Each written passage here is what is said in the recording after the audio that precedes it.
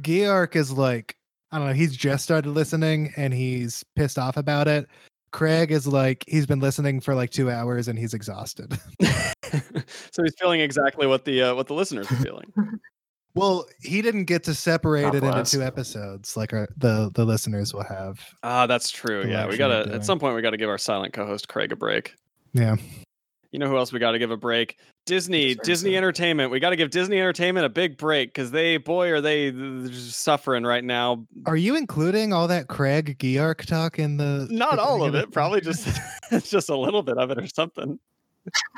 I don't know what I'm including, Chad. I don't have any plan for this. Are you kidding me?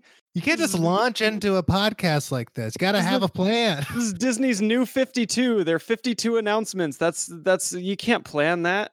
I'm mad about this, and my door is like cracked, and my wife is watching Harry Potter, so I'm gonna stand up. And All right, go uncrack your door, Chad, and we'll uncrack a cold one on this episode of That Might Be Cool. We've got 2 guests joining us this week, and by this week I mean this same day as the last one came out. Our first guest is from Undue Circle. He's a creator. He's a draw boy. He animates stuff. He's doing all sorts of creative projects. It's Jimmy Fraser. Welcome to the show, Jimmy. Hello, great to be here still. And our second guest coming over from Best Pictures Podcast. He is also an employee of an anonymous TV show. Everyone probably knows what it is, but you would have to look up his Twitter feed to find out. It doesn't matter because it's not the opinions of that employer. It is only his own opinions that he will reflect on this show. It's Chad Oliver. It's me. Guys, we're a little slap happy. We've already, as the listeners know, been recording for, 2 hours or so, and this is a lot of announcements to get through. The listeners might not be interested in Marvel, and they might only be interested in Star Wars, so they might not know. That's true. Every episode's someone's first. True. That's true. And even though this feed will transform That is over the next few months and become something completely different, we have graduated from the marvel of this particular episode, and we're about to delve into the galaxy far, far away, the Lucasfilm of it all. But And may I just say, yes, it was a marvelous episode. it was a marvelous episode, Chad. So fun. Oh, it was. So now we got to talk about the Disney announcements. They announced a lot of things. I don't know, 3 Men and a Baby, Turner and Hooch starring Josh Peck, Where's Drake? There's a Flora and Ulysses, which is apparently about a cynical little comic book fan and her pet squirrel. I don't know. Great. I don't know any of that. There's Also, a Robert Zemeckis is making Pinocchio. There's a Tiana show, Princess and the Frog spinoff. Tiana, that's It's a fun. Tiana. There's a bunch of spinoffs coming out. Isn't there a Thank Moana God. show too? There's They a announced Moana so show, much Baymax, Moana show. Zootopia Plus. There's a Baymax show. for Disney Plus. They're calling it Zootopia. That's Whatever. the bad name, but I mean, good movie, so I'll probably Bad watch the show. Yeah, the director of Bao is making a Pixar movie that's like basically Shazam, but if Shazam was a monster, it's fun. And that monster then eats his own child at the end. Well, that's a different. That's just Bao. That's his bow. Oh, okay, gotcha. No, it's called Turning Red. It looks really fun. It's about a girl who turns into a monster, and that's really nice. They're doing Call Me by Your Name spinoff. Are they really? No, it's that movie Luca that's just about like a young boy best friends like Oh, right, yeah, at a very similar like location as Call Me by Your Name. sure. The aesthetics are the same. It looks like Yeah. the same movie, but I think one of them like has superpowers or something. There's some kind of a twist. Some kind of a hook. I don't know. Long story short, if you know of a Pixar movie or a Disney movie, they are probably making a series or a sequel or a prequel to it. Or a wild spinoff, like in the case of Lightyear. Let's talk about Lightyear because this is the movie that the Buzz Lightyear toy was based on. That's the canon of what this movie is. To be clear, Yes. this is not a movie about the toy. This is a movie about the man, the origin story of the man the toy was based on. Tim Allen is based on Chris They've Evans. done this. Wait, they've done this before, though. They had a whole series for Buzz Lightyear. The series was very good. Where they explored this It entire was premise. Yeah. Buzz Lightyear Star Command. There were all kinds of It's the people best in like Green the Lantern same. cartoon ever made. Yeah, they all had the Yeah. same costume as Buzz Lightyear, but they were different different alien types. I think That Buzz was like the only show- human. For many years of my adolescence, I thought that show was a like not while watching it, but like remembering back on it, I was like, man, remember that Green Lantern cartoon that was really fun? Whatever happened to that? And then Jeez. legitimately, I forgot that it was a Buzz Lightyear cartoon. And I had to rediscover that and be like, It's incredible. wait, so that pink monster guy wasn't Kilowog? What? Like all of that stuff. And so like I thought that it like you would think if they were gonna like, you know, reboot it and be like, no, that's no longer canon. We're doing our own Buzz Lightyear origin. Mhm. You'd think that they'd like take it a little further away from like being just Green Lantern, but instead they leaned even more into it and they're like, no, he's a test pilot who had a crazy space accident. Like Let it's the just toy Green man Lantern, which is fine. The one still image of Buzz Lightyear, the man that we've seen, I really like. Oh wait, Yes. did they release an image? Yeah, they showed one little image. It looks very good. I like Chris Evans as the choice for movie star Buzz Lightyear. I like that they're not giving Tim Allen more money. You know, I think that you're only going to create problems for yourself if you keep involving Tim Allen in your universe. And so, Agree. you know, it's a good choice. Chris Evans is big and hot right now. I'm sure this movie's going to look gorgeous. I'm a sucker for a space movie. You know, the animation, at least from that still, seems like it's going to be fantastic. The co-director of I can't remember which Pixar movie that he co-directed, but one of their co-directors from one of their movies is directing it, so he's a Pixar vet. I want to say Toy Story 4, but I could be was wrong. I think Toy Story 4 co-directed by like Pete Docter or someone. I don't know. I don't I'm bad with like animation directors. Finding Dory, that's what it was. He was the co-director of Finding Yeah. Dory. I mean, all the Pixar people work on like all their movies, you know, Yeah. so I'm sure he did work on Toy Story 4. I know he worked on like WALL-E and all that stuff. Wall-E will be the first episode of the Best Pictures podcast in the new year. So Hey, stay plugs on tuned for that. plugs. Plugs on Wait, plugs. are you guys, so you guys are in 2008? Yeah. Okay, I'm demanding on record that I come on again for In Bruges. If no one picks that, I have to come on for Is that In Bruges. 2008? Yep. I'll talk to the boys. If no one is picking In Bruges, if you guys are trying to find the best movie in 2008 and no one picks In Bruges, you are all fucking idiots. You're idiots. Mean, but okay. I'm picking Burn After Reading, but God, good movie.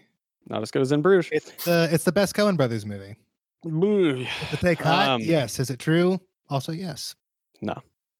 That's I can't. All right, we'll touch on that when I hijack your podcast again. Sure, sounds good. All right, so moving on from all that stuff. I mean, Cars has a road trip series, and there's all sorts of other stuff. Let's get into Lucasfilm. There is obviously one headlining announcement that everybody's going to be talking about that I think, you know, unequivocally everyone is the most excited for, and that is, of course, but I don't know what it is. That is, of course, that finally we are getting our follow-up to the George Lucas masterpiece, directed by Ron Howard, Willow. Oh, yes. They're doing a series that is set however many years in the future, 20 years or whatever the hell in the future. The Warwick is back. Forgotten. Warwick Davis is back, baby. I am glad about that. I will say I am very happy about that.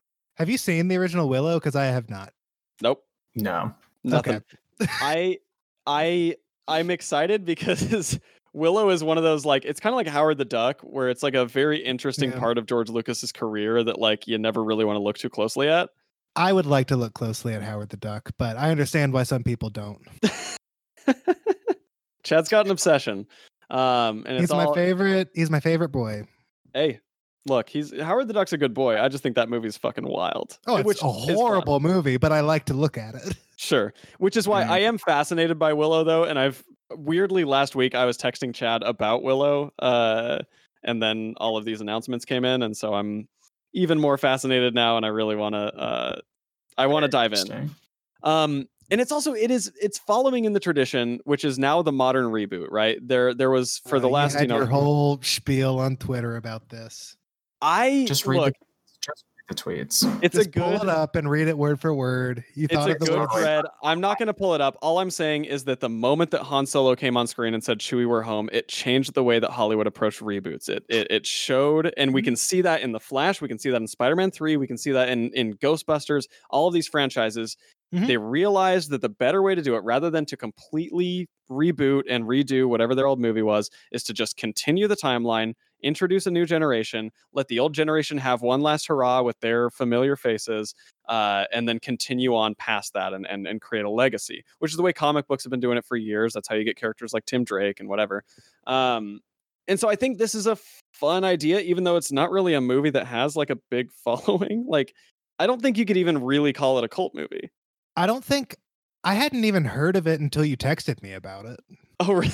Really? Like, I've never heard of this movie Willow, and then all of a sudden there's a spin-off series, and yeah. Yeah, it's a weird part of Ron Howard's filmography. It's a weird part of George Lucas's filmography, but it was clearly initially George Lucas trying to kind of do another sort of Star Warsy kind of thing, but leaning more toward the fantasy and less toward the science fiction. Right. Both of those men have bizarre filmographies, and so for this to be a weird part of both of their filmographies is saying something. Yeah, and they're good up. buddies. Obviously, Ron Howard was in George Lucas's movie American Graffiti, which is a fantastic Academy Award-winning movie. People forget that. What did it win? American Graffiti won an Oscar. Did not know that. It's a good movie. I really like won that Best movie. Fucking Picture. It won Best Picture? Yeah, dude. That's what I'm saying. Really? People forget that George Lucas won Best Picture. I believe them. Pre-Star Wars, George Lucas. Fucking Star Wars. I don't know. That doesn't sound right. It's just That's true. So Star Wars ruined him, is what you're saying. Yeah, that's true. My guy, my dude. What I wouldn't give to see one more George Lucas movie. Just make another movie now. Especially, like, what is his take on the world at this point? Like, he's a full-ass billionaire, doesn't need to do anything. What does he want to say? If he were to make a movie about someone who had it all and then nobody liked him, I would. Oh, you mean Star Wars Episode 3? Yeah. Huh. Wow. Yikes. We could have when Anakin kills those younglings, is that George Lucas imagining killing a toxic fandom? I mean, people who hate children who hated him. Honestly, I mean, it might be. Makes you think. I buy it. It makes you think a lot. I'm trying to confirm right now that American Graffiti won Best Picture. I think you're just dead wrong about that. Like, I do not think it won Best Picture. You say people forget. I don't think it happened. It did win. It won. Let's see. The film was nominated for 10 Academy Awards. It collected 6. Jesus. It's a good movie, but I don't think it won Best Picture. It might not. Let's see. I don't know. I'm gonna figure it out. Anyway, I'm just Googling, did American Graffiti win Best Picture? It won a Golden Globe. Oh, maybe that's okay. It won Best Picture, musical or comedy at the Globes. So maybe that's what I'm thinking. And Lucas was nominated for Best Director. Wow. Either way, I think it might have been nominated for Best Picture though, right? Maybe. You just want to keep saying that? Probably. Okay. I don't know. Anyway. Okay, Academy Awards. It was a nominee for Best Picture. It lost to The Sting. Got it. Nominated for Best Picture, nominated for Best Director, nominated for Best Screenplay, nominated for editing. And then it did win Best Picture for the Globes. Yeah. No, I'm looking at IMDb. Oh, okay. Either way, George Lucas was nominated for Best Picture. That's crazy. Yeah, great. Good. He's a good man, and I like him. His ultimate franchise, Willow, is back. They've got a sequel series in the vein of everything that's happening now, where you don't reboot, you just continue and introduce a new generation. John Chu is directing the pilot, decades after the original movie set. That's fun. Warwick Davis return. All right. You know, Avatar 2 is kind of like that same type of sequel, because it is just a sequel, but it's going to be a full 11 years after. And I think it takes place. Oh my God, you're right. I think it takes place like lifetimes later. No, maybe not lifetimes later. I think Jake Sully is still around, but is it a new generation? I think it is. I mean, I think it's like probably about his kid or something. His blue kid. Of course. Oh, one thing I did want to touch on is that Disney Animation announced this movie Iwaju, which they're making with Kugali, who's like a comic book and like multimedia company from like I've never been able to find out where they are, but somewhere on the African continent. They made a couple of comics that I really, really liked. One's called Nani and the other one's called Ndao, I think is how you pronounce it. But this is like an Afrofuturist like story set in future Lagos, and the concept art they shared looks amazing. Looks pretty Wakanda-esque. Like, definitely. It's fun. Oh yeah. Yeah, whatever it is, I'm freaking excited for it. Like, I think that's really, really cool. Same. And like for Kugali, that's incredible. They basically have done like 2 Kickstarters and some web comics, and to suddenly have a giant Disney animation partnership is like That's huge. Yeah. truly speaks to the kind of work that they've done. Anyway, Lucasfilm is also adapting Children of Blood and Bone with 20th Century, and that's very exciting. Very, very good book. Check it out. Indiana Jones 5. I don't care. So I love Indiana Jones a lot.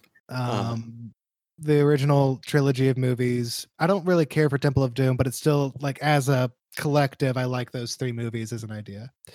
And then the day I saw Indiana Jones and the Kingdom of the Crystal Skull was my first weekend with my dad post divorce. After your parents got divorced. Yeah. And it was the first time I heard like a screaming argument on the phone on the car ride home. It was something, or what it was I was supposed to just see my grandparents, but my dad kind of hijacked the time with my grandparents. Whoa. And my mom wouldn't have this whatever. So I cried a lot that night after seeing a horrible movie. And now Indiana Jones feels like a personal attack on me, and I don't want them to make this movie. Because it will remind me that my parents are divorced, and I'll cry again. Yeah, I'll remember that night. So, Chad, I forget sometimes that you and I are the same person. Did the same thing happen with same Indiana exact Jones? thing? My dude, it was crazy. No, it wasn't the same exact thing. Oh, okay. I was about to say. But no, like I definitely have similar memories that are attached to like specific. Yeah. So because of my parents' divorce situation, I will not be seeing Indiana Jones 5. Yeah. I remember not wanting to make either of my parents feel bad, and so I didn't tell. I saw Finding Nemo with one of them and didn't tell the other one that I had already seen it. So I ended up seeing Finding Nemo twice because I didn't want to be so jealous.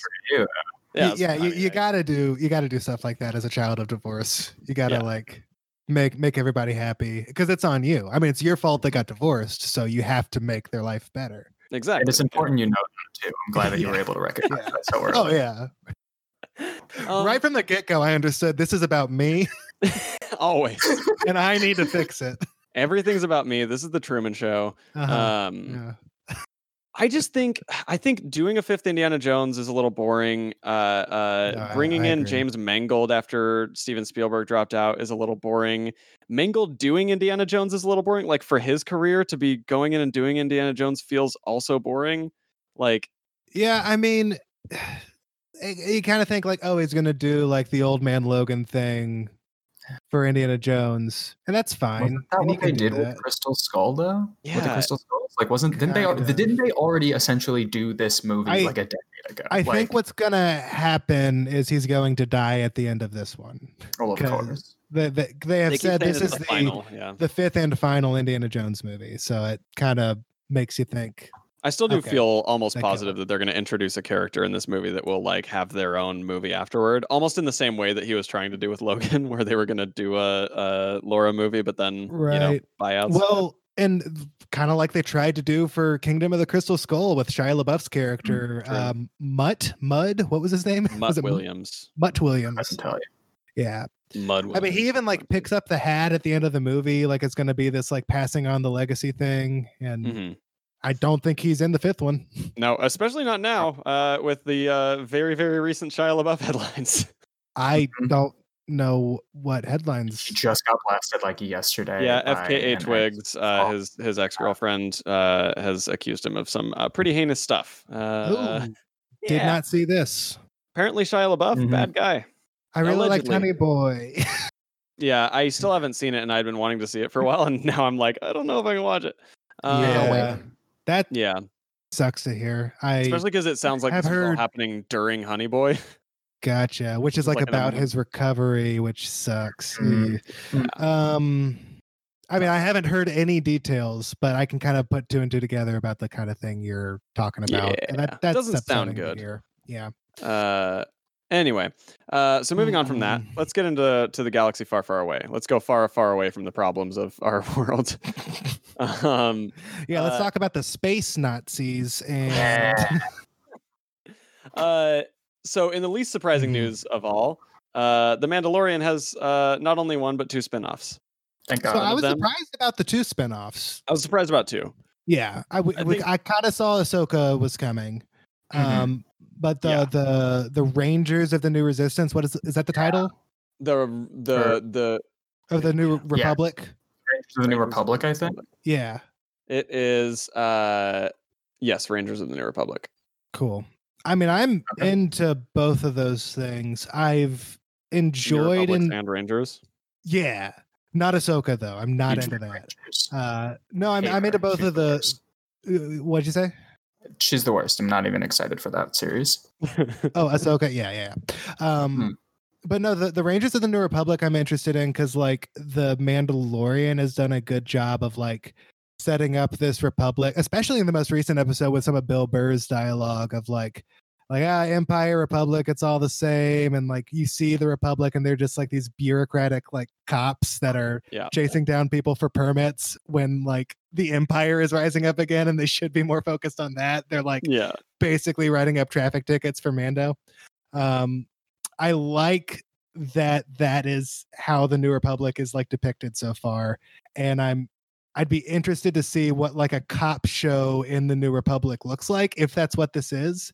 Yeah. Like if it's The Wire in Star Wars, that's what I want. But I don't know if it's going to be that smart or good. Who knows?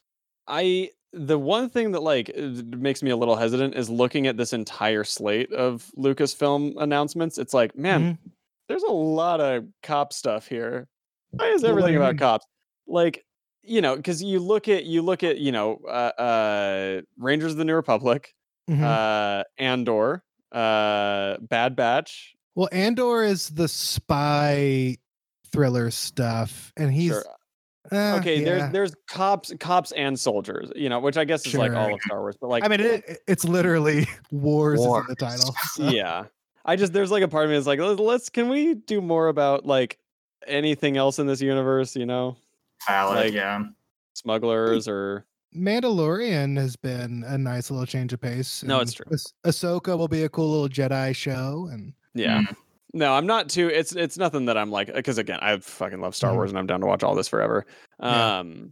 Again, leave if anyone didn't listen to the last episode, leave cynicism at the door. This is for earnest boys and girls only, and all in between. It's time to be happy. Yeah, I don't know what Rangers of the New Republic is. It sounds like it's developed by Favreau and Filoni, so that's cool. Whatever. If Filoni's attached, I'm immediately not that worried. You know, like same. I haven't been disappointed truly by anything that he's done for Star Wars yet. Like I trusted in his hands very much. So he's got a good handle on like what makes Star Wars special. Yeah. The Mandalorian has like blown me away week after week.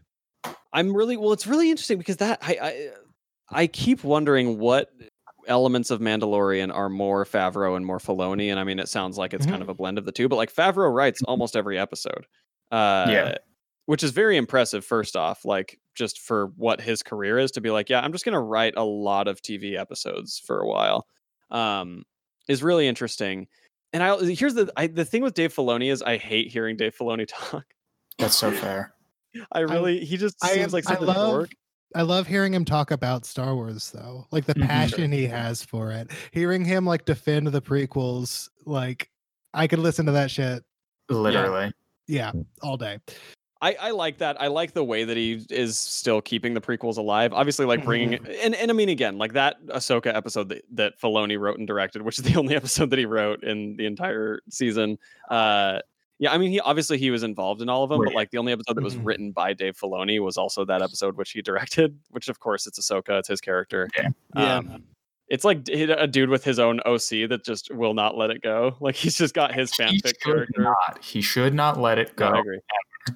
And I'm excited. I mean, but like that was clearly a backdoor pilot episode, and I think we all saw this coming, and so it was like the least surprising news ever. But I'm stoked. I want to see more Ahsoka. I want to see her hunt down Grand Moff Tarkin, like bring in all of that EU stuff, the heir to the Empire. Like, I love it.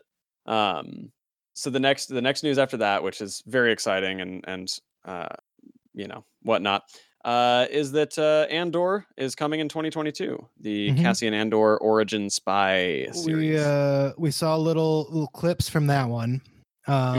Which is just like people on set practicing, rehearsing, building sets. But we also saw like some spaceships, some flying around and stuff. But that was stuff right? from Rogue One. That was all clips from Rogue One. Was it? Okay, because I was about to say like this looks great. This looks like a movie, and it was a movie. Okay, yeah, sounds good. But yeah, I mean, I'm excited to see what it is. You know, I'm not the biggest Rogue One fan, but that era of Star Wars of like pre A New Hope is like a really fun era to play in. I think it's the best era of Star Wars. I think the region between Episode 3 I agree. I think it's got some of the most and A New Hope is like that. There's such rich material there to figure out how the universe is changing and what is changing in people's lives. Like not only on like, you know, people like Cassian Andor, who's a spy, who's like trying to figure out what's going on with the Empire and like sort of build a rebellion, but also just like, you know, if you're Dexter Jetster and the Empire is now taking over, what happens to you, right? Like, what is your life? Why do you want so bad?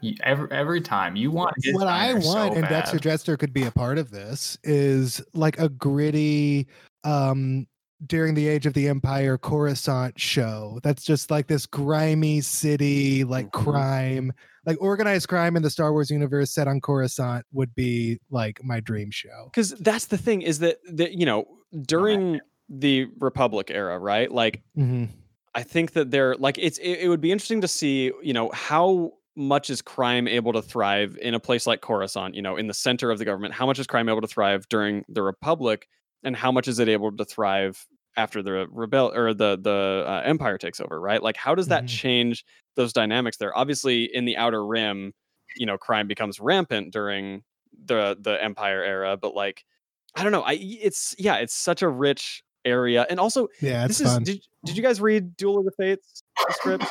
I didn't actually. I'm familiar enough with it. Like I know where it goes. I've skimmed it and I've watched like the 10-minute video that sort of sums it up. And not that I'm advocating for anyone seeking out, you know, material that isn't legally released, but it's a very fascinating read and I highly recommend reading it. I think it's an incredible script, truly, like especially for an early draft. But one of my favorite things in that movie is that they, rather than bringing back Palpatine to tie the entire 9 films together and being like, see, it's the villain from the first, they brought back Coruscant, which I think is a much more thematically appropriate move by saying, look at how the world has changed and let's try to bring it, you know, sort of back to that place in some ways, but also moving forward.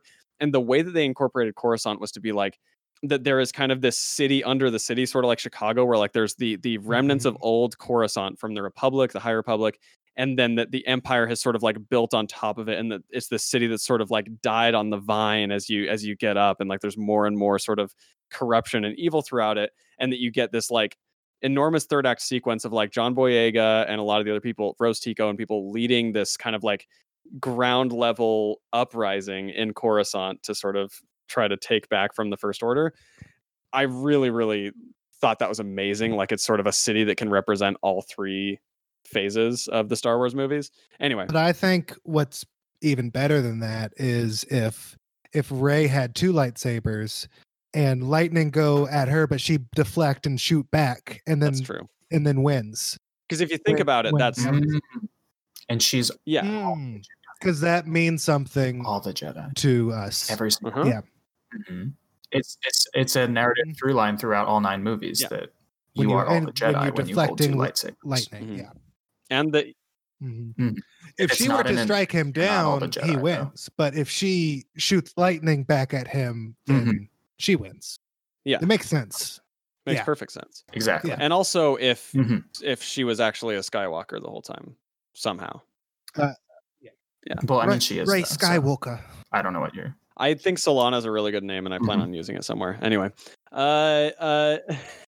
so we got the spinoffs. We got Andor coming. Oh, Stellan Skarsgård is going to be in it, which is dope. Sure. In Cassian Andor. Okay. Big news of the day: Hayden Christensen coming back in Kenobi. Okay, I want to talk about this. I saw a lot of hype, and like I got nothing against Hayden Christensen's depiction of Anakin Skywalker. Like, I really like Revenge of the Sith. I think it's a great movie. So there was a lot of hype when it was announced he's coming back as Darth Vader.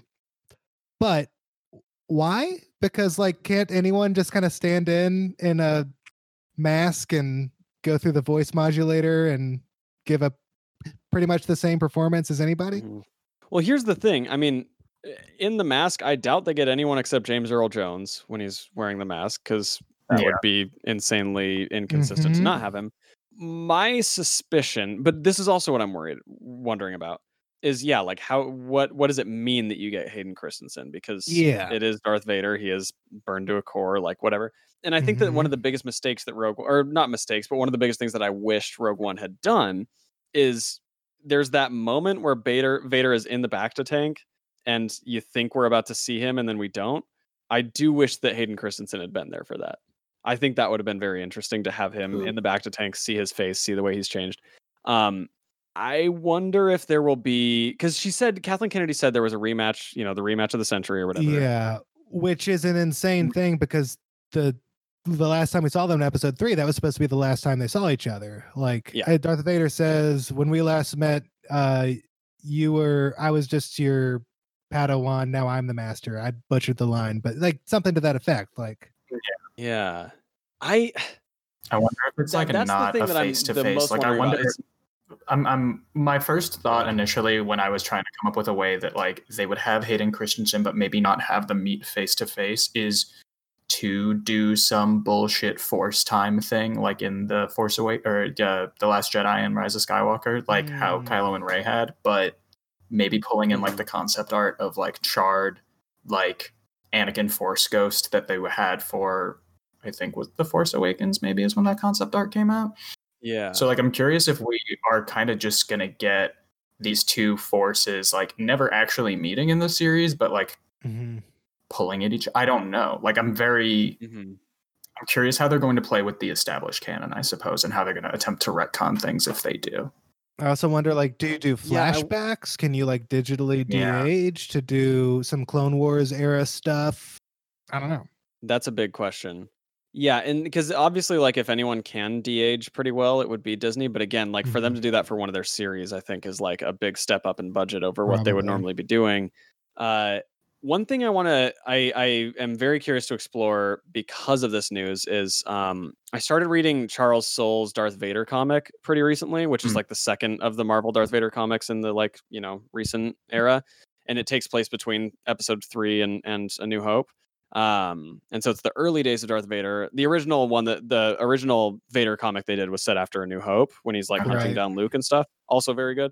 Like he finds out he's Luke's father in that run, right? Like I think there's an issue. Yeah. And so I wanna read this Charles Soule run because for two reasons. A, all of these Marvel comics are continuity. They're done with the consultation of the Lucasfilm Story Group. B, Charles Soule is a bigger and bigger part of the Star Wars expanded universe. Like he's the guy who wrote the novel that'll be the first High Republic novel coming out. He also wrote like the Lando series a couple or like 4 or 5 years ago that was fantastic. And like he wrote an Obi-Wan and Anakin comic series and a few other things. And so I think like he's probably got a pretty close finger on the pulse of what's happening with Lucasfilm. And so I feel like if anything was going to be set up for Obi-Wan, it would probably happen in his Darth Vader comic. And at the very least, it'll give like more of an idea of where Darth Vader would be going into this show. Yeah. So I kind of want to read through that and just see like if there's any possible sort of things that we could grab onto. Yeah, because right now, aside from the comics, I think the only time you see Vader between those Rebels, is the one game and then the episode of Rebels. Yeah. The couple of times he shows up, which is interesting. I'm very curious. So it's not like a tapped pilot. Yeah, it's like kind of untapped area aside from the comics, I guess. So we know that this one will be 10 years after A New Hope. So Luke Skywalker will be 10 years old. Which is interesting. Do they cast a young Luke? That like, I mean, Kenobi's you mean 10 years after Revenge of the Sith. The Revenge of the Sith, 10 years after Revenge of the Sith, episode 3. 10 years after A New Hope would be like The Mandalorian, basically. Yeah, I guess. Huh. It's weird how short of a time period the original trilogy is. So do you cast young Luke? That's a question. I feel like if they do, they're not going to do it. Like they're not going to announce it until like the episode, Like they're going to pull some Ahsoka stuff with it where it's like, oh, like maybe we'll hint at it and like maybe you'll find out because of a toy leak, 2 weeks or something beforehand. Yeah. I didn't realize it was going to be 10 years after, but I guess that makes sense, considering the age of Ewan McGregor. Yeah, is one thing. What is he doing? That's another one of my questions. Is like, is this series going to presuppose that like he's been traveling around and doing stuff, or is it just going to be like, yeah, he's hanging out on Tatooine and shit keeps happening on Tatooine? I think something will happen where he has to protect Luke in some way without Luke even. Luke's his baby Yoda, except he doesn't carry him around. Yeah, I think he's probably more aloof than like Mando is with Gogurt. But do we get Joel Edgerton back as Uncle Owen? Ooh. I wouldn't be mad about it. No, I think I'd be down, actually. I mean, they keep bringing back like Jimmy Smits to hell yeah play more Smits, baby. Hell yeah. Bail Organa. Yeah. Bail. Yeah, I want to see this series so bad. I think that, I mean, everything about it sounds very fun. I love that Deborah Chow is directing it. I like that they're bringing Hayden Christensen back. I just don't fucking know what that means. Same. Yeah, I'm like curious what the implications of this series will be, because it's like we really don't know what Obi-Wan's doing that entire time, aside from like watching over Luke and maybe becoming stronger with the Force, probably. But like, is he on Tatooine that whole time, like just in the desert? Like, we don't. I can't imagine. It would be like the first Star Wars project if it is all on Tatooine. It would be the first project ever to all take place on one planet, right? Like individual episodes of The Mandalorian take place on one planet, but the show as a whole, he's traveling around. Yeah, even the animated shows are like on a different planet every episode, it seems like. Yeah. Rogue One, Solo. I think that would be interesting. Yeah. Do you think? Because it would also give us a chance to see like Tatooine in a way that, like, you know, we all know Tatooine is just the desert bullshit planet, but like, I don't know. They gave us like the where was the Moss Wherever in the first episode of Mandalorian, where like that's on Tatooine too, but it's like a different part. Right. Like maybe it's just I wonder if also another thing I'm wondering is if Kenobi and Andor might tie into each other in any way. They'll like because they are with the same time. With Ahsoka and Rangers and Mandalorian, they were saying that they're going to build up to an event, you know, that those three will tie into like a sort of Defenders type thing. Maybe they're doing the same thing with this era of their shows between, I guess it would be between Andor, Kenobi, and Lando, right? Lando, yeah. And do we think like the Alden Ehrenreich Han Solo has a place in any of these shows? Interesting. I mean, honestly, yeah. And like, what's he doing? I hope so. You know, it's not like Alden Ehrenreich is, you know, booking out of control and can't find the room in his schedule for it. Like he should be. Yeah, he should be. I think he's a good actor. I loved him in Hail Caesar. Nothing against Alden Ehrenreich. I liked him in Solo. I thought he gave a fun, different performance. He wasn't doing like, you know, a Harrison Ford impression. He was like but he still felt like Solo. Like he had that energy, that like arrogant, like way he carried himself, but like arrogant insecurity at the same time. Like, I don't know, constantly failing. Like that scene where he's like talking about all the sharpshooters he has on the Falcon, and then the Falcon just flies away, is the most Han Solo scene I've ever seen. It's so good. Yeah, that's very fun. And I like, not to do the hackiest thing of all time, but that is clearly a scene that Phil Lord and Chris Miller wrote and maybe directed. Like, there's no way Ron Howard is the one who comes up with that. I'm sorry. There's no way Willow. Ron Howard, he did nothing wrong. Ron Howard's fine. But yeah, and it's not like Alden Ehrenreich hasn't been in TV shows for streaming platforms. I mean, he just lost a job because Brave New World was canceled. So, I mean, he's got the schedule for it now, I guess. There you go. I would like that.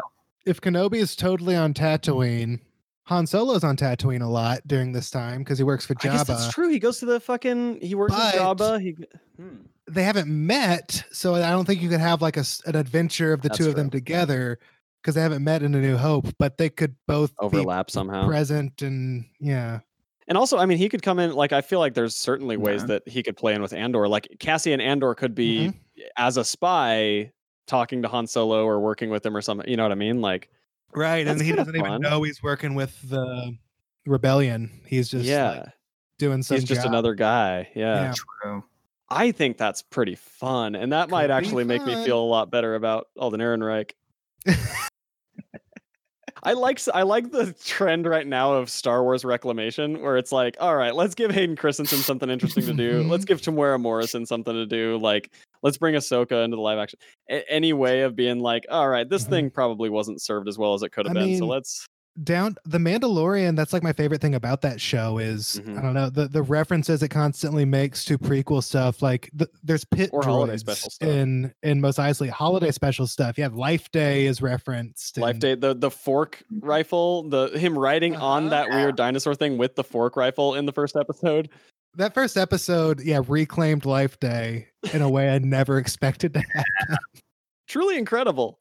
I love that. But I lost my mind when that blue character started talking about getting home for Life Day. Yeah. I screamed. I think, and honestly, I'm probably going to rewatch Mandalorian because I've only got one episode left. I've been really slow watching the Mandalorian gallery thing where they go behind the scenes on Mandalorian, which anyone who hasn't watched that, for some reason, people aren't watching it. It is amazing. It's so fascinating. Every episode delves into a different part of the Mandalorian production.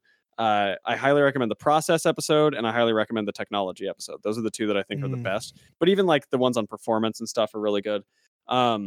It's the first or the second episode where Filoni gives his whole spiel about the Duel of the Fates, and it's a really good. Just hear him nerding out about the prequels and why he loves them. That's when I like listening to Dave Filoni, is when he's talking about why he loves Star Wars. I did not expect, and even the first season of Mandalorian, I really, really liked, but there were parts of it where I was like, okay, whatever. I did not expect this season of Mandalorian to get me as excited for Star Wars as I currently am. Like I go through these peaks and valleys where I'll get really excited about Star Wars and then it'll kind of lull for a little while. But then the next time a peak comes, it's higher than the last time somehow. Well, the thing Star Wars does is they make bad Star Wars content and it just totally takes the wind out of the sails. Sure. Like, I mean, The Rise of Skywalker really bummed me out in a way that I didn't think I was ever going to like Star Wars again. And then The Mandalorian season 2 comes around, proves me wrong. And I think that's the thing too, is like, I think it's really kind of fun that all of these current Star Wars properties are just going, okay, what things did people not like at the time and what can we do to make them likable? Like, yeah, it's interesting. Especially because on the topic of Mandalorian, do we think potentially we have any surprise appearances in this finale? Is this episode coming out today like the other one, or I think this one will come out today just to catch all the clicky baits. So we can speculate without sounding like we just already watched the episode. Okay. So I mean, clearly, I think this last episode will be a full crew team up. I think. Oh shoot, what's his name? Who played Apollo? You talking about the Marshal, the Timothy Oliphant? Not Timothy Oliphant. Oh god damn it! You know what I mean. I don't know what you mean. We'll go back anyway. I think all of our recurring characters are coming back for this episode. Okay. I think Boba Fett obviously comes back. Ming Na comes back. I think they're all back. There's some sort of obviously big operation against Moff Gideon. They're gonna invade his ship probably. I think they try and like stow away on his ship somehow, which would be very, very fun. They save Gogurt. And do they get the help of a Jedi that Gogurt has summoned from the mountaintop? Ooh, Carl Weathers, that's the name. Oh yeah. No, I don't think so. I don't think I want them to. I guess. Sure. I'm okay with that problem being extended into like a third season, but like I don't know. I guess it's just I can't think of who they would pick if they're gonna pull someone or if they're gonna introduce a new character. And would you be mad if it was Luke Skywalker? I want to figure it out before they tell Sebastian Stan rumor. That's where what is this? There's a rumor that Sebastian Stan is going to play post Return of the Jedi Luke Skywalker. I'd be really into that. I don't know. I don't want a Skywalker showing up in The Mandalorian. That casting decision doesn't upset me, but like, no, I don't. But I want Skywalkers to stay away from this show. So wait, what are you? You're asking someone on a mountaintop. What is this? Am I forgetting something? Yeah, Gogurt did his little beam of light thing and summoned a Jedi to. Is that what they said it did? Yeah, that's why Ahsoka sent him there. Well, Was to like. Okay, well then, yeah, I think that definitely then a Jedi might have to show up. Is it Mace Windu or is it Luke Skywalker? I guess is my question. That's another rumor. I don't know why people think because he's like, alive. I know we never saw him like die, so like there's no body. Like, yeah, exactly. So like Luke Skywalker, and like people have come back from worse apparently, but like I don't.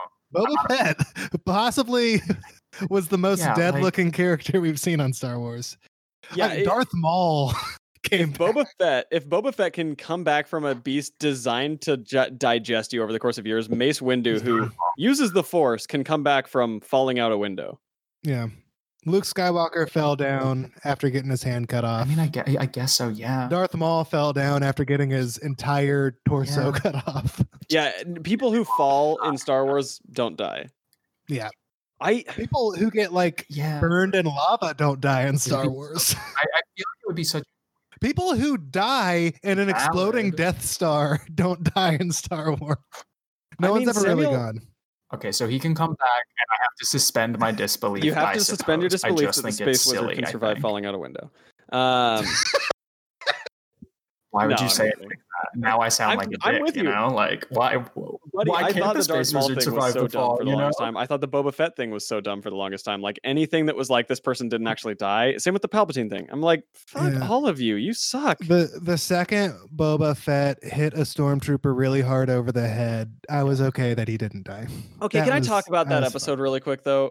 I think that is simultaneously the best written and worst directed episode of The Mandalorian. No. What? Yeah. No, you cannot. Okay, yeah, you do say that then. I disagree. I wanna say, okay, Jason, you went on that like huge rant in the Discord, and I was like, he's crazy, he's off base. Like, this episode was so great, it was so fun. I watched it a second time, and you're right, the dialogue is like really whole time the dialogue the whole time.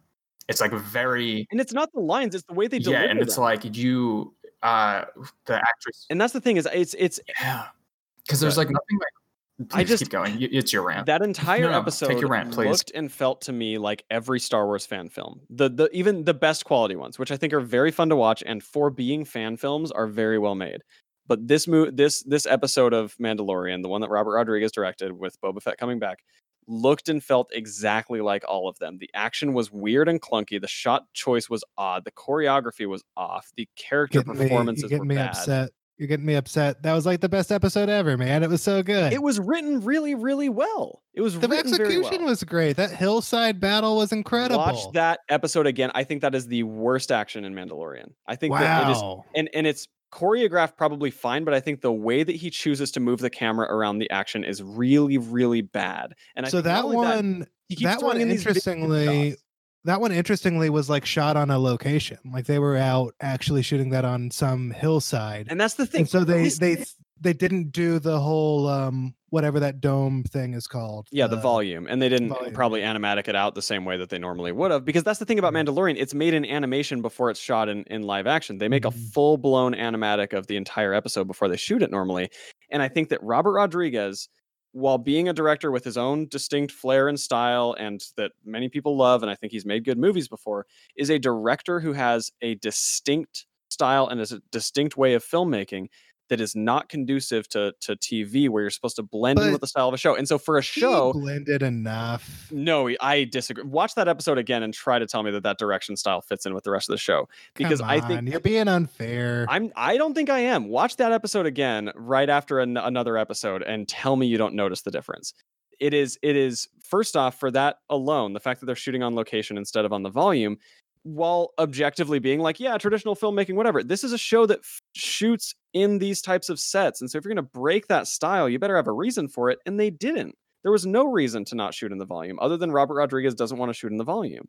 Like, I think that he breaks a lot of the visual language of the show. He's got all these weird shots in the middle of action scenes. There'll be a random shot that has like blurred black edges to the frame for no reason. It just, and the camera choices, the camera's too like weirdly placed in this episode.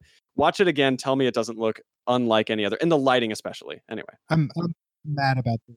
I will say I thought it was fine. And that's what I mean. Star Wars is built on weird character, but I didn't notice nearly as much like directorial stuff as opposed to just like the weird character interactions where it like, Yeah, and like that's why it didn't Well, I think here's the thing. I think me that until the character interactions feel like they were directed by George Lucas, but like which in the case of this show is a there bad are thing. problems in this one. Let me like. I think that if it fits in with the larger Star Wars universe stylistically, or the George Lucas directed Star Wars universe, that's one thing, and that's fun.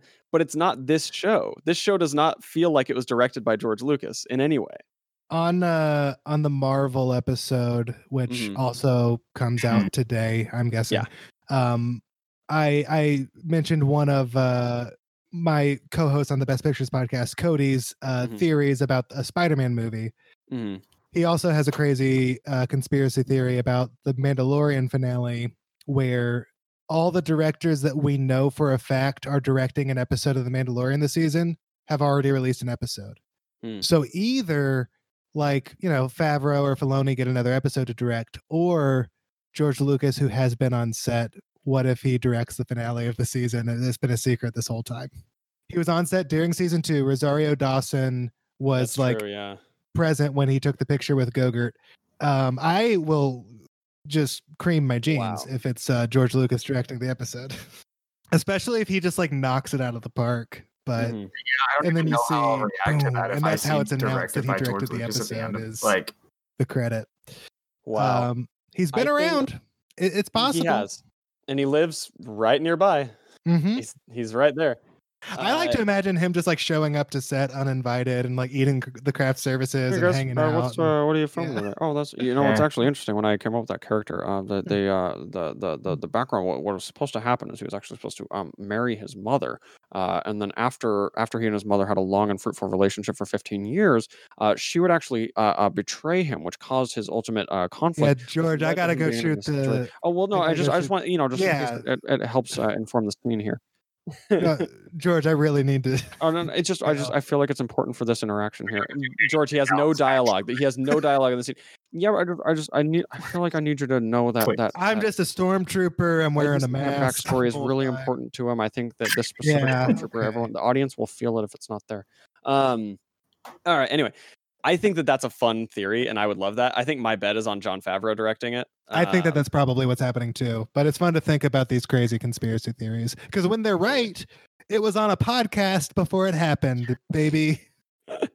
It is. I mean, by the same token, last season it was randomly Taika Waititi that directed the finale. So I mean, who the hell knows who it'll be? Oh yeah. I think it's one of. Well, we knew that ahead of time, though. We knew that he had directed an episode, but we didn't know it was the finale, and that's very unusual for a non-producer director to direct a finale. We had that fun bit of the stormtroopers shooting the shit.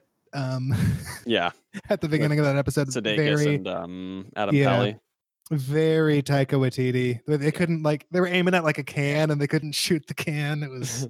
Good bets. I think good bets. I've got 3 guesses. I think it's either Jon Favreau, Pedro Pascal, or maybe George Lucas. He hasn't directed on Mandalorian. I'm not sure if he's directed. I feel like maybe. Ooh. I feel like at some point he should have directed an episode of Narcos or something. You feel like they would have handed him one. Yeah. But I don't know. I'll look it up while we're talking. It was so good to see his face in the most recent episode too. That makes sense. I know, that was nice. Oh. Yeah, he's. What a true gift. He has not directed before, but neither had Bryce Dallas Howard before her episode, and I don't think Carl Weathers had directed before either. These Howards coming in and directing Star Wars. That was one of those things. When I was watching the Robert Rodriguez episode, I did not know that he directed it, and I was watching it going, is this a Bryce Dallas Howard episode? Because the last time she did that, I really didn't like it. And then it turned out to be Robert Rodriguez, and I was like, oh. Okay, that's why. Because he's got that lo-fi, low-budget, cheesy feel to all of his stuff. He's always making a B movie, and he doesn't know how to make a movie, to be real. Like, he doesn't know how to make a movie in the Hollywood process. He makes a movie the way he makes a movie, and that's why he shouldn't direct TV. He should make his own movies forever, and that's fine. Anyway, okay, so moving back into the announcements. The Bad Batch. Sure. I don't know. I was not excited the entire time about this IP at all. Those were my least favorite episodes, actually, of the most recent season. I just didn't care, couldn't get into it. This trailer and the fact that it is actively taking place post Order 66 has me immediately invested. I didn't realize that would be the premise. I kind of thought they would be Same. Oh, like here's what the Bad Batch was about because we introduced them, so here's their backstory. I thought they might do something like that, which like made sense to me. Yeah, because that's kind of like, I mean, we've mentioned it. It's the way they're like retroactively making things more important in some way by like tying in other things. Figured they were doing that. Really happy that they're not. Like, genuinely glad to see. And I mean, look, some like, oh, like as Order 66 like is last happening, week watched the last 4 stuff. episodes of Clone Wars. I hadn't watched most of the series, but those last 4 episodes, which sort of serve as their own little movie, are fucking incredible. Like some of my favorite Star Wars ever. And I don't think you need the context of most of the series to appreciate those episodes. I think if you know who the characters are, then you're fine. Like truly. Because I had not watched the last 4 seasons of that show, at least. Yeah, I've watched the first 2 seasons and a half ish, and I like fully intend to dive back in eventually. It's just those early seasons are hard, and I understand it gets better, but like I personally think it's worth it to just watch the last 4 episodes and then decide what you want to go back and watch after that. Because like I'm interested, because like the Bo-Katan character on Mandalorian, I want to go back and watch her episodes. Yeah. And she's in those last 4. Like all the characters that are kind of coming back here are in those last 4 episodes. Cool. Yeah, obviously. Oh, go ahead. Honestly, the best way to like go through Clone Wars is to like find arcs you're interested in and then see if you want to watch the rest of the episodes, because as long as you have, I more or less do, the base storyline of characters and like who they are, it's not. That's what bothered me about watching it was and the show was told out of order, like up. I don't know. So you can it gets better as the seasons go on, but like the those animation first 2 in or this 3 trailer seasons, I think, are like looks better than any jumbled animation in the entire series of Clone Wars. Definitely. That's something that's always bothered me about Clone Wars. Yeah, Clone Wars looks like previs, but with like color correction done.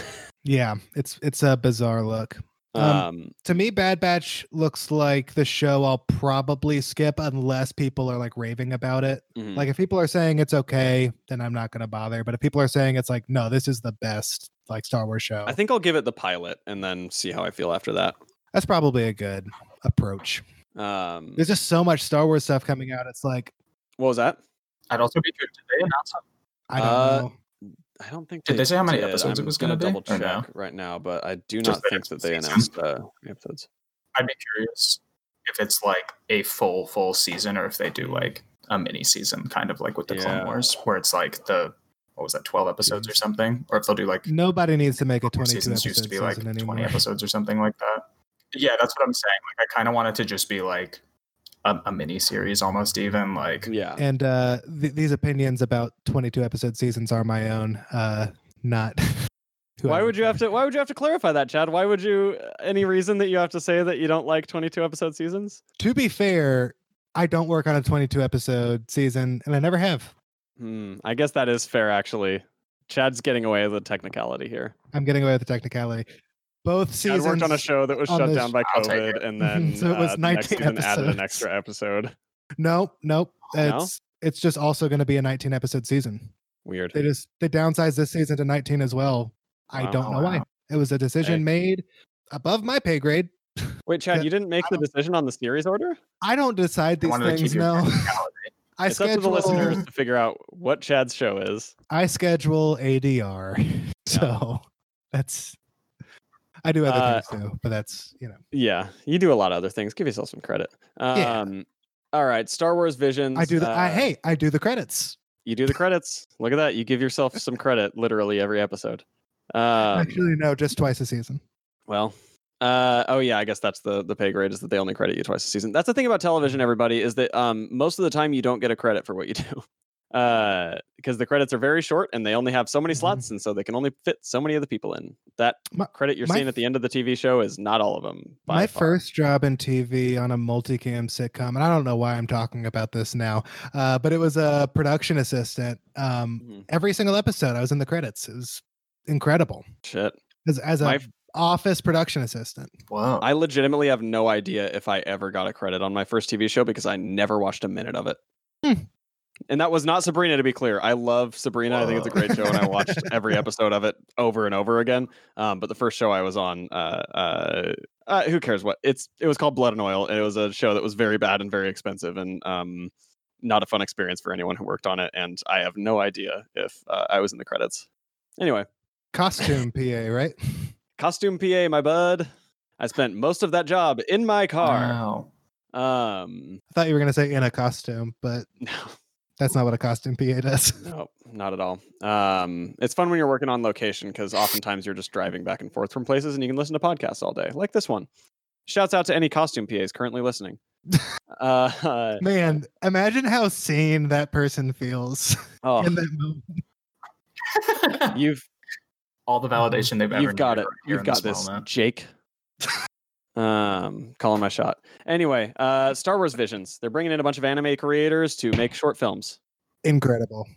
Thank you for making the most anime-ass property that's ever existed into an actual anime. So recently they've been doing some mangas. Like they have a Star Wars Rebels manga, and I think a Leia one. They're very good. I haven't read the Leia one, but I've read a bit of the Rebels one, and it's quite fun.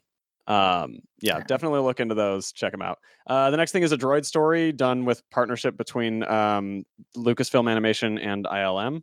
So what is it? Is this a series, or is this a short or a series of shorts? I think it's a series of shorts. Okay. It might be a series, but I think it's a series of shorts. Gotcha. Again, probably one I will skip unless people tell me it's great, similar to Bad Batch. Sure. Yeah. Jason, you just gotta lean over to the side a little bit more. Close. That wasn't even close. Stop. Thank you. People have to take this podcast seriously. I know. Because I need to plug my podcast at the end, and if people turn off the podcast because you're burping into the microphone, they won't hear. It at the beginning too. Well, that's just because I snuck it in because I was very. I know. I said it. I said but you didn't from the Best Picture podcast. But you didn't tell them that you could find the podcast on all social media at We Pick Picks. That's WEPICKPICS. Oh, that's true. That's true. So you didn't. Yeah, but if they're following me, they can see it on my social media when I share whatever the clips are you're going to share from my amazing episode. Oh, I do need to edit those videos. Thank you for reminding me. We also had an announcement for a Lando series. This is quote unquote an event series, which to me says it's going to be limited, which also to me says that they're really trying to get Donald Glover to sign on, but he hasn't signed the agreement yet. And so they couldn't announce it. Notably missing from that announcement. And I feel like they felt bad announcing Billy D. Williams without also announcing Donald Glover, because I feel like there's a good chance that it's like Billy D. Williams telling stories or something. Oh, you think so? Or like a story that has interplay between the two. Because I think they have to limit Glover's screen time somehow if they're going to get him. Yeah. So they're going to have Billy D. Williams on some adventure finding this girl from Rise of Skywalker, finding her parents. And along the adventure, he's telling old stories from when I was a young scalawag in the Maybe. galaxy. I mean, I'm sure there's a less hacky way to do it. But will they? He's going to sit down next to a fireplace and he's going to tell stories. Hell yeah. I think here's one thing that I think, though. Ugh. I think that Donald Glover is probably also waiting on scripts before he says yes. Fair. You know? Yeah. And so I think that he will probably not sign on unless the scripts look good, because he, did Solo and that backfired. I want Donald Glover to make a show in the Star Wars universe. Me too. Make your Atlanta, but make it Coruscant. Oh my God, yeah. Just make Coruscant into something. I do wonder if they tried to get him to write a Lando series. You know what I mean? Like, which could have been interesting, or like get Stephen Glover to write it, or someone like, or any of his, collaborators from Atlanta, or even from, I guess he and Stephen Glover wrote Deadpool together, but not the movie. They had a FX Deadpool animated series that unfortunately was a casualty of the Disney buyout. I forgot about that. Yeah.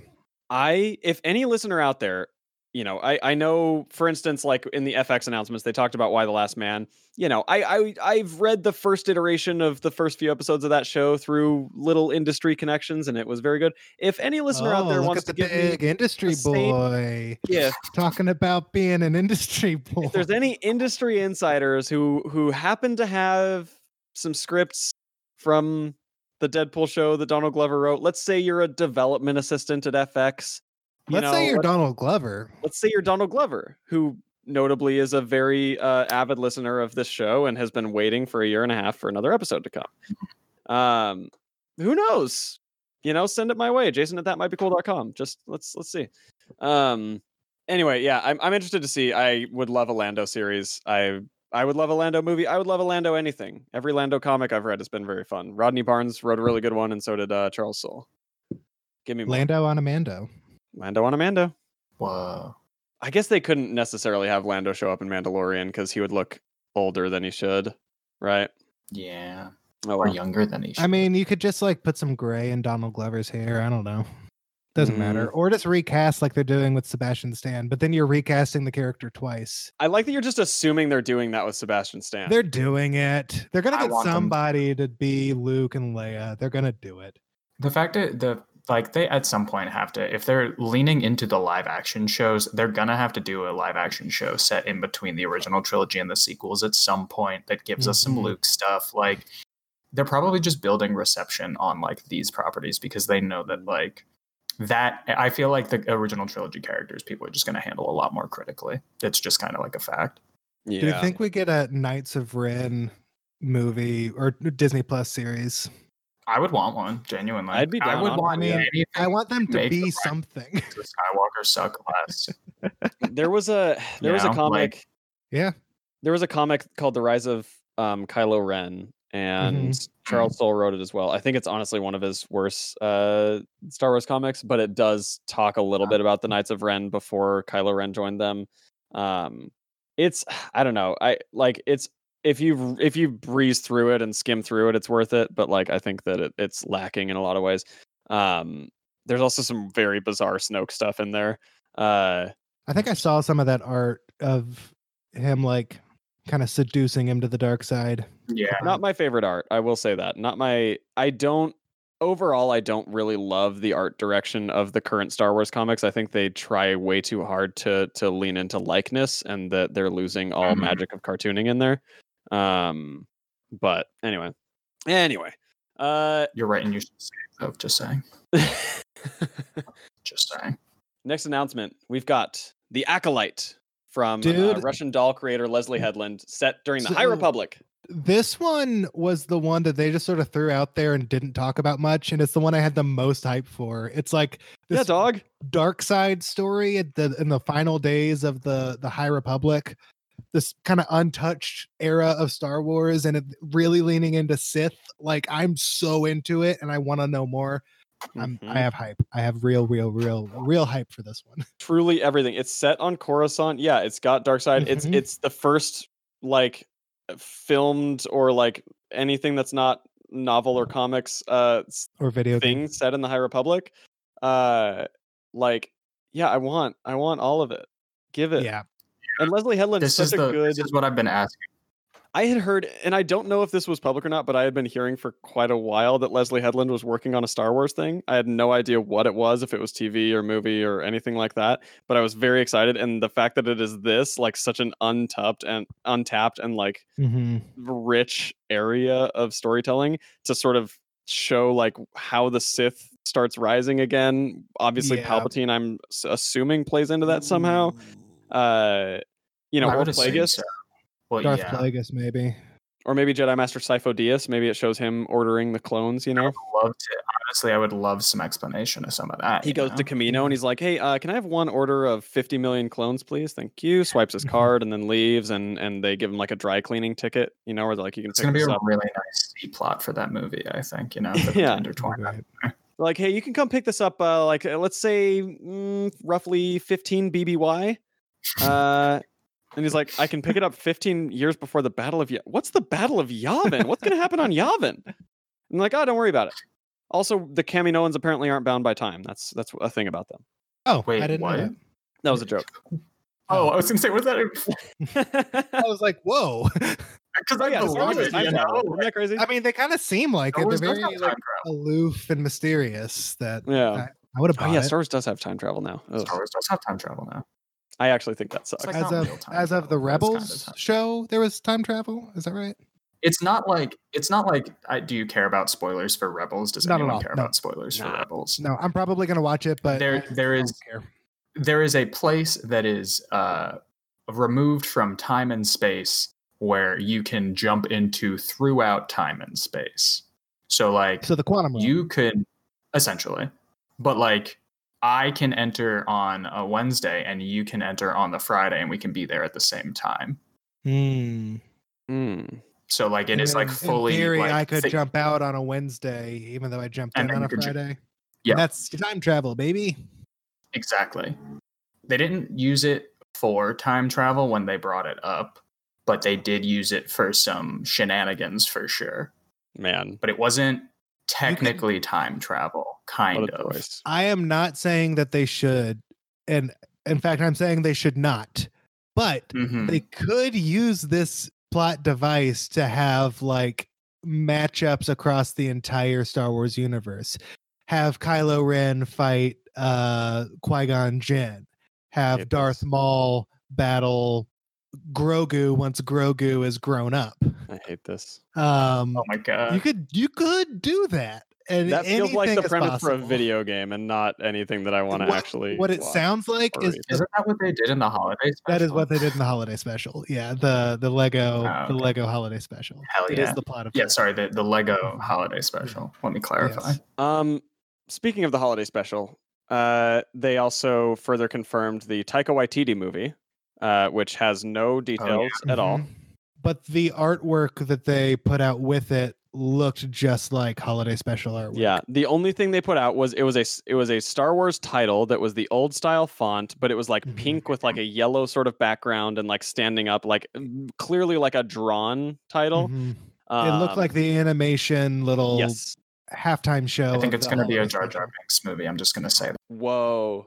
I've been putting my hat out there that I think that it's Taika Waititi is going to do some Gungan shit. I'm going to see Jar Jar again. That's like been my like prevailing crackpot theory the second that I remembered that he was doing something. I was he's going to make everyone love Jar Jar and I'm going to revel in it. That's what I want. Kathleen Kennedy, when announcing this one, said that it would be like a new tone and a totally new like take on Star Wars. So yeah, something like Taika Waititi's bringing his unique take on into the Star Wars Jar universe. Would be perfect for that. Tell me. I mean, I'm here for Gungan stories. I don't know if I'm here for a Jar Jar story, unless he does the retcon Jar Jar is a Sith Lord storyline.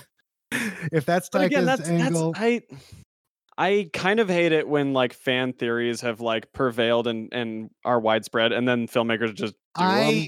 Genuinely believe, Jason, that Jar Jar Binks was originally supposed to be a Sith Lord, but it was the fan backlash after episode 1 came out that made him sort of slip Jar Jar into the background for episode 2 and 3.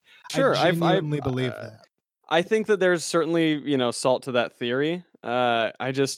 It's like, okay, we already know what happens then. You know what I mean? Like, we've already done that. We don't need to just see it play out if we've already figured it out. Like, but we do, especially this long later. When we like something, I would like to see it on a big screen again and again and again. Sure. And this one we haven't even seen on a big screen yet. It's also why I sort of hate the Sebastian Stan Luke Skywalker thing. Like, I would accept it if it's done, but it's like, it's another one of those things where I'm like, when enough fans have that idea, then I'm just like, I don't want to see it. Fair. Yeah. Anyway, I'm curious about that. I also wonder if this is the project that Kevin Feige is attached to, or if that's still something we haven't heard about. Because there's still that one, whatever film is that Kevin Feige is supposed to be producing. And are we to assume that the Rian Johnson trilogy is just like dead, not happening? I figure so. I figure that's dead along with the Game of Thrones guys thing. That one was announced canceled though. Like the Rian Johnson one there hasn't been any mention of yet. That's interesting. I don't know. Yeah. There is a part of me that thinks so. Here's like in terms of like what my gut feeling is on what Taika's doing here. I think whatever it is, it'll probably be centered around kids. It could pick up the thread that Rian Johnson set up in Last Jedi with the little broom push broom boy. Love that. I think I don't know. Like I feel like it could be something with that with a lighter tone. Maybe it's just a bunch of orphans having fun and telling stories, like a holiday special style thing where they're like, like Legends of the Dark Knight or whatever, that episode of Batman the Animated Series where it's a bunch of kids talking about what they think Batman is. It would be interesting to see something that sort of plays with that premise of like what kids think that Jedis are, but then maybe they also get themselves into a crazy situation and have to figure it out. Sure. I don't know. That could be fun, actually. Yeah. Jimmy, by the way, I need to know what's your stance on The Last Jedi? Hell yeah! Hold on, let me wait right there.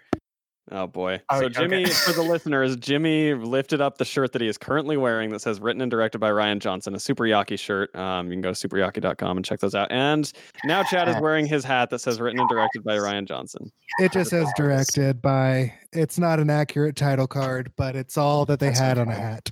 I think actually, weirdly enough, I do think that Chad, the directed by Rian Johnson, is the accurate title card. No, I think you're right too. It's written in. Is it not? I think the title card goes directed by Rian Johnson, written by Rian Johnson. You're wrong about that. Because I went and looked it up. Because I remember seeing. Let me just go to fucking Disney Plus on my cell phone. Do it, bud. I dare you. I freaking triple dog dare you. Where's your iPod Nano? Yeah, get your iPod Nano out and pull up the credit. It's Game Boy, your Game Boy.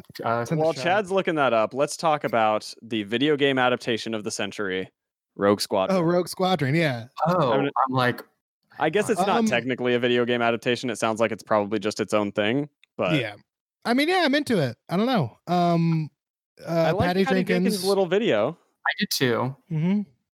I'm glad that she's like. It seems like she's super passionate about the story she's going to be telling. I'm very excited about that. And also just passionate about like the aesthetics of like fighter pilots and like Air Force type stuff. Like this could be our what you call it, that freaking Tom Cruise movie, Top Gun. Jeez, couldn't think of Top Gun of the Star Wars universe. Which, speaking of which, Top Gun Maverick still coming. Can't wait to watch Tom Cruise fly a real fighter jet. Hell yeah! Trailers look so good. I'm excited. Wait, did Tom Cruise actually fly a fighter jet? Yeah. Does he have that much money that he can just do that? That's cool. Yeah. Okay, Chad, fine. You're right. It's written and directed by Rian Johnson. Yeah, I just pulled it up on the cell phone. Actually, it's right here. Yeah, I see it. All right. I can't get it to. There you go. Chad wins an argument. Good for Chad. I'm always right. Is the thing. Yeah. I would. Here's the thing. This is a sequel. This Patty Jenkins movie. As we know, of course, this is the second in the installment of the Rogue franchise. Is this true? Is there actually any like character carryover? I have no idea. Rogue Squadron? I'm just saying we all knew that there would be a Rogue 2. Right. I imagine it's probably a prequel to Rogue One because it's probably like the beginning of the rebellion in a pre-Death Star explosion world. Interesting. I mean, would they do that? Would they retread that? Because this is a series, right? It is a movie. Oh, it's a movie. Oh, yeah. Okay. Because I mean, like, I don't know. Like, that's like the premise of Rebels. You know, it's like that beginning. Like, so I couldn't see them doing it again for a series, but for a movie, yeah, for like a live action movie that sort of plays in the same space, and maybe even bring some of those characters over to be in a live action version, like they did with Ahsoka. Who knows? That would be very cool. They did have one of the characters from the Rebels show in the game, so like. They also had the Rebels ship show up in Rise of Skywalker. Yep, and in Rogue One too, I think. Oh, cool. I didn't know about that one. Yeah. So they were... Okay, so the Rogue Squadron was formed when the Galactic Empire... This is at least whatever the current canon is. Sure. When the Galactic Empire brought its Death Star super weapon to bear on the Rebel Alliance's moon in Yavin 4, the Rebel pilots of Red Squadron attacked the space station. Yeah. So I guess they were already... Like, the Rogue Squadron did already exist before A New Hope. Gotcha. I mean, it could probably just be like in the age of Luke Skywalker doing his adventures. Here's what the fighter pilots were doing. Yeah, that's true. Yeah, parallel to Empire Strikes Back or something. So here's the thing. I mean, in terms of members of Rogue Squadron, right? We've got like Luke Skywalker, of course. There's Zev Seneska. There's Lieutenant Wedge Antilles, who of course is the underappreciated hero of the rebellion. Hold on. Do we think Luke Skywalker shows up in this movie? Interesting. Oh, I think it'll probably be Rogue Squadron before Luke Skywalker is in there. I think you might be onto it, Chad. I think this is during the is the Sebastian Stan thing, because like it's just rumored that he will play Luke Skywalker. It's not rumored that he'll play him in Mandalorian. It's just sort of the ongoing rumor is that he's attached to play that character. Here's my thought. I do not want to see movies with the main film characters, like with the any of the main characters in between, like a different actor playing them in between the films that they were already in. I'm down with before, I'm down with after, but between, I think that's too, I don't want to go from Mark Hamill to Sebastian Stan, then back to Mark Hamill chronologically. Because like it would have to take place like between A New Hope and Empire, probably. Because he's busy in between Empire and Jedi too, so it couldn't be between that. Not that that really matters, but I think this is either before A New Hope or it's after Return of the Jedi. Would you take like a post Return of the Jedi, pre The Force Awakens Luke Skywalker in a movie, like training young Jedi and training young Kylo Ren? Yeah, I'm okay with that because it's like Mark Hamill ages so much that there's room there. But if it's between the two movies where it's like he's still the same guy, like because obviously old Mark Hamill does not look like young Mark Hamill. Yeah, but like jumping within a trilogy of like, if you were to go out of your way to watch things chronologically, having the actors jump within a trilogy would be a little like that'd be weird. Odd. Yeah. I mean, hey, the Aladdin trilogy, Robin Williams dipped out for number 2 and then came back for number 3. So that's true. That is so true. Yeah. No, really threw me off when it came back for the King of Thieves after his absence and Return of Jafar. I think despite the fact that I find the period between Revenge of the Sith and A New Hope the most rich period for storytelling in Star Wars, I actually kind of think I want this movie to be post Return of the Jedi. Oh, interesting. That it's like the Rogue Squadron sort of hunting down rebellion or Empire like remnants. That Mandalorian era that we're exploring now, and like the bounty hunter kind of skeevy underbelly outer rim era, is a really fun era. I love having the universe in utter chaos with like the full power vacuum of like no one's in charge right now and everyone's vying for position. I think that's really fun. And like you can sort of see how the First Order is going to rise out of this like empire that's trying to take over again. It's it's an era rich for storytelling. I love it. Yeah. So Patty Jenkins says it's an original story, but that she is bringing a lot of great influence from games and books. So that there's a lot that's going to be acknowledged and understood about the greatness of all the other things, but that it's fully its own story. You think Patty Jenkins is a gamer girl? I don't think so. Okay, you want to know what I'm reading about this? Rogue Squadron was originally set to be written. This was originally the Game of Thrones guys project. Oh shit. So they booted them and brought in Patty Jenkins. Interesting. Wait, but didn't they have a trilogy though? Or did they only have a standalone movie? I think they had a trilogy. Yeah, so this might be one of those things where it's like we're going to release it as a movie, and if people really like it, then maybe we do a sequel. Which is how movies should operate, frankly. Yes. That is when people get ahead of novel thing. When people get ahead of themselves, like the DC Extended Universe did, where it's like. More on that with Jimmy possibly to come in this feed. Maybe. Ooh, that sounds like a fun podcast. Little tease. Maybe me and Jimmy try to figure out what the DC universe is. But yeah, when you jump straight into like or like the Dark Universe with the Mummy, it was like, okay, we're gonna launch a cinematic universe, and then it's like, oh, turns out no one wanted this. Sorry, we should have tried to make one good Mummy movie first, probably. Yeah, they did it in the 90s. Yeah, they did. They made a couple of good ones. I never saw the third one. I didn't see the third one either. But the first two are pretty good. Yeah, I'm very interested for all of this. Apparently, back in the day, Kathleen Kennedy said that Benioff and Weiss were going to be collaborating with Rian Johnson, but still on their own trilogies, respectively. So weird. That those were going to interplay in some way. I feel like they wouldn't get along. Certainly. I don't think Rian Johnson is the kind of person who can collaborate very well with other filmmakers, to be honest. Like I also think that they have principal disagreements about what storytelling is, but I mean, maybe he could prove me wrong, but like thus far he has not collaborated with another filmmaker. Rian he is Johnson? he has always only done his own thing, which is fine. I mean, he and Kathleen Kennedy like got along great. Like everyone. Yeah, but she's not a filmmaker. I'm not saying he can't collaborate. I'm saying collaborating with another filmmaker. Well, I don't know. Probably means he has a distinct and good vision, and I'm not saying that is a character flaw. I'm not saying that's a bad thing. It sounds like you're shitting on my boy who made the best Star Wars movie ever. The Last Jedi. I like his movies. There's none of his movies I don't like. Some of them I like more than others, but I don't dislike any of his movies. I think Brick's fine. It's definitely my least favorite of all of his, but I love Knives Out. Love Last Jedi. Yeah, Knives Out was good. Yeah. I like Looper, even though it makes no goddamn sense.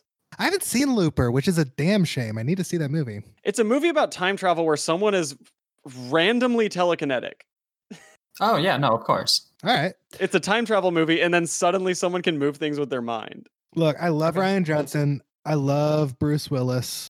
I should have seen Looper. I love time travel. Time travel is like my favorite conceit in movies. It's a fun movie. Shame I have not seen Looper yet. When I saw it as a teenager, it was my favorite movie for a couple months. It'll probably be my favorite movie when I see it. I'm gonna watch it as soon as we stop recording. Yeah. That's anyway, so to wrap all the Star Wars news up, Lucasfilm is building like 3 more Stagecraft volume stages so that they can make more shows like this. One is in Australia, one is in London, and one is in Los Angeles. Mandalorian is coming back for season 3 on Christmas of 2021. Mandalorian Gallery is coming back on the same day that the season finale of this Mandalorian premieres. Or no, I think Mandalorian Gallery is coming back on Christmas. I can't remember. It might be like a week between. I don't. As long as it's coming back, I needed a season 2 of that. Month, yeah, like me too. Cool. Yeah. And that's all the Star Wars news. Any other takes? Any other things you guys want to talk about before we get out of here? Jeez, I'm trying to think if there's any other like Disney stuff I was really into, non-Star Wars. I mean, the only thing I can think of was that I'm interested to see what Pixar is going to do they're doing a series as well as movies and shorts and stuff. It's about they've never done a series before. So they're doing a TV series about like it's about like a softball team or something. Yeah, I'm very excited to see like just how they're going to handle series versus movie. So I don't know if y'all, because I watched the thing live, but the pitch for it is basically like each episode is a different character's perspective of the week leading up to like a championship game on the softball team, and that's really nice. They said like the concept sort of like came from when 2 of the like co-writers on this thing, they like would go into meetings and like they'd come out of the meeting and one person would think that meeting went great and the other person was like that meeting went horribly, there's so many issues we need to work out, and just like different perspectives like of the same events can be so different from each other. So I am really looking forward to that one. It sounds like that sounds really, really good, inside outy kind of concept, totally, but a little more grounded.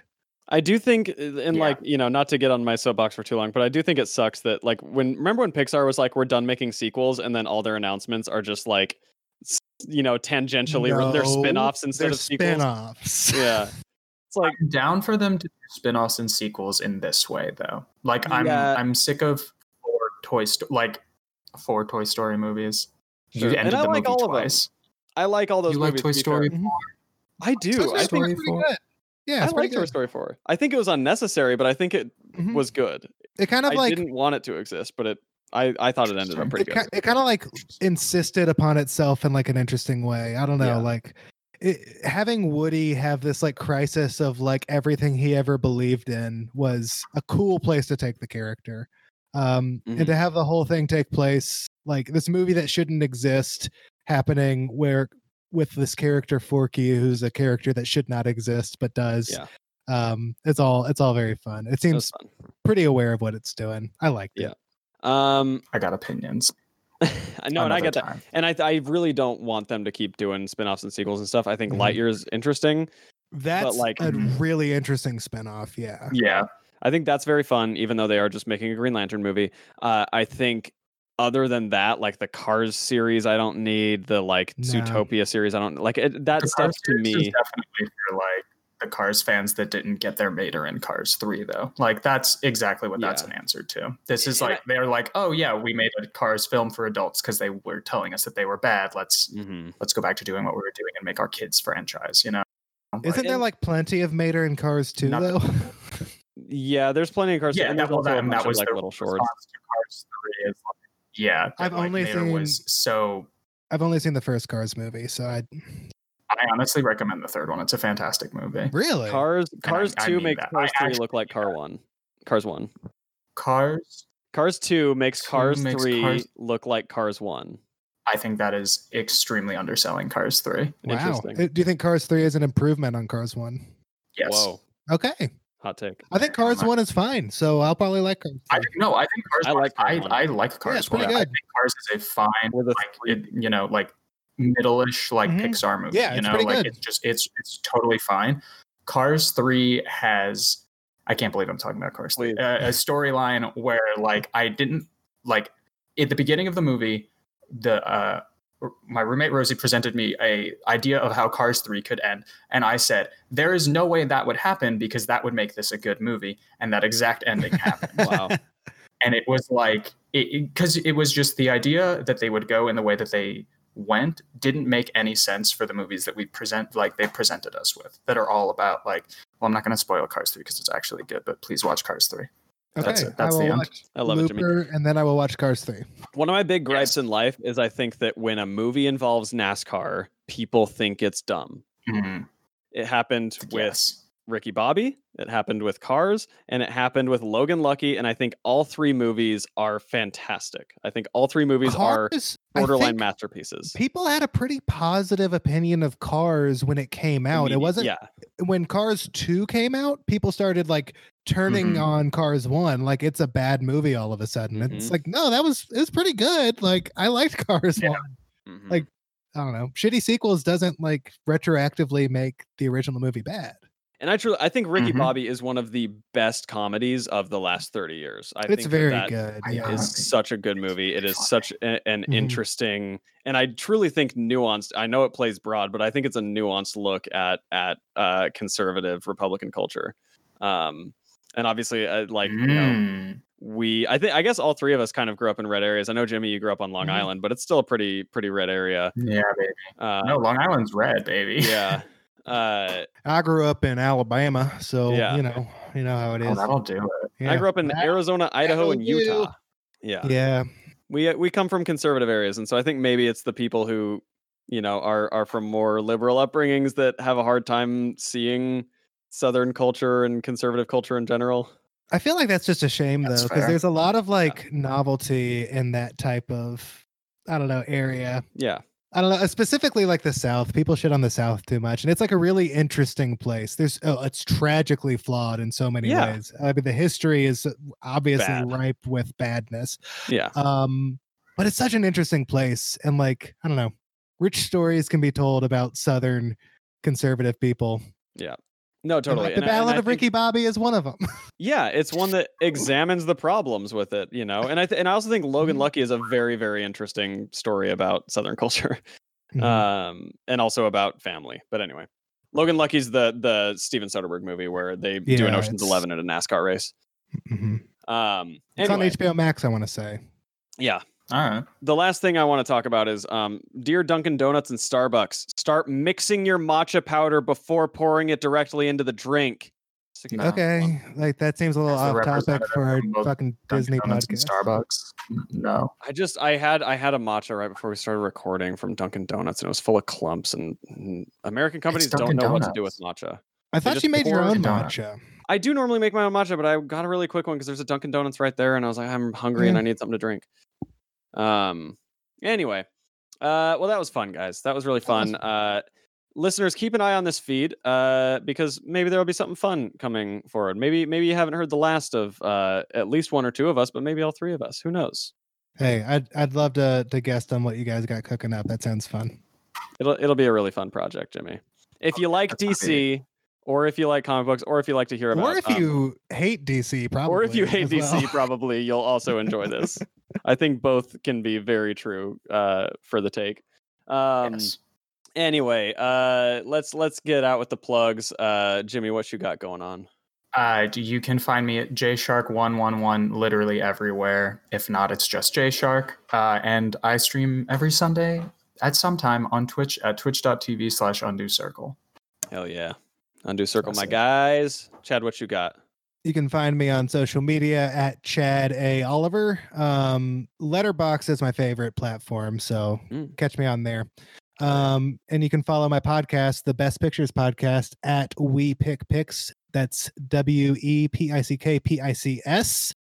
We talk about the best movies from every year we've been alive, me and my two co-hosts, Cody Lunsford and Mark Watlington, in search for the best movie of our lifetime. We pit two movies against each other every week, and we also talk about what won the Academy Award that year and why the Oscars are so often so wrong. So it's a fun time. It's a good show. Yeah. Good show on this very network. That might be cool. And speaking of this very network, you can find Comic Book Workshop. You can find Disaster Girls. Comic Book Workshop is a show about making comics. Disaster Girls is Jordan Cruciolo from Vulture and Amanda Smith, who is a amateur geologist, dissecting disaster movies and finding out what their reality index is, and maybe how you would try and dreamcast and remake that movie today, and maybe the problems and things that it tells us about ourselves. It's a fun movie, and two very intelligent women talking about some of the most bizarre and often stupid films. I'm on that podcast every week, just sort of in the background from the shadows, on the ones and zeros, on the dials, as they say. You have ones and zeros? Yeah, it's only numbers on my soundboard, actually. It's really weird. I don't know how to, yeah.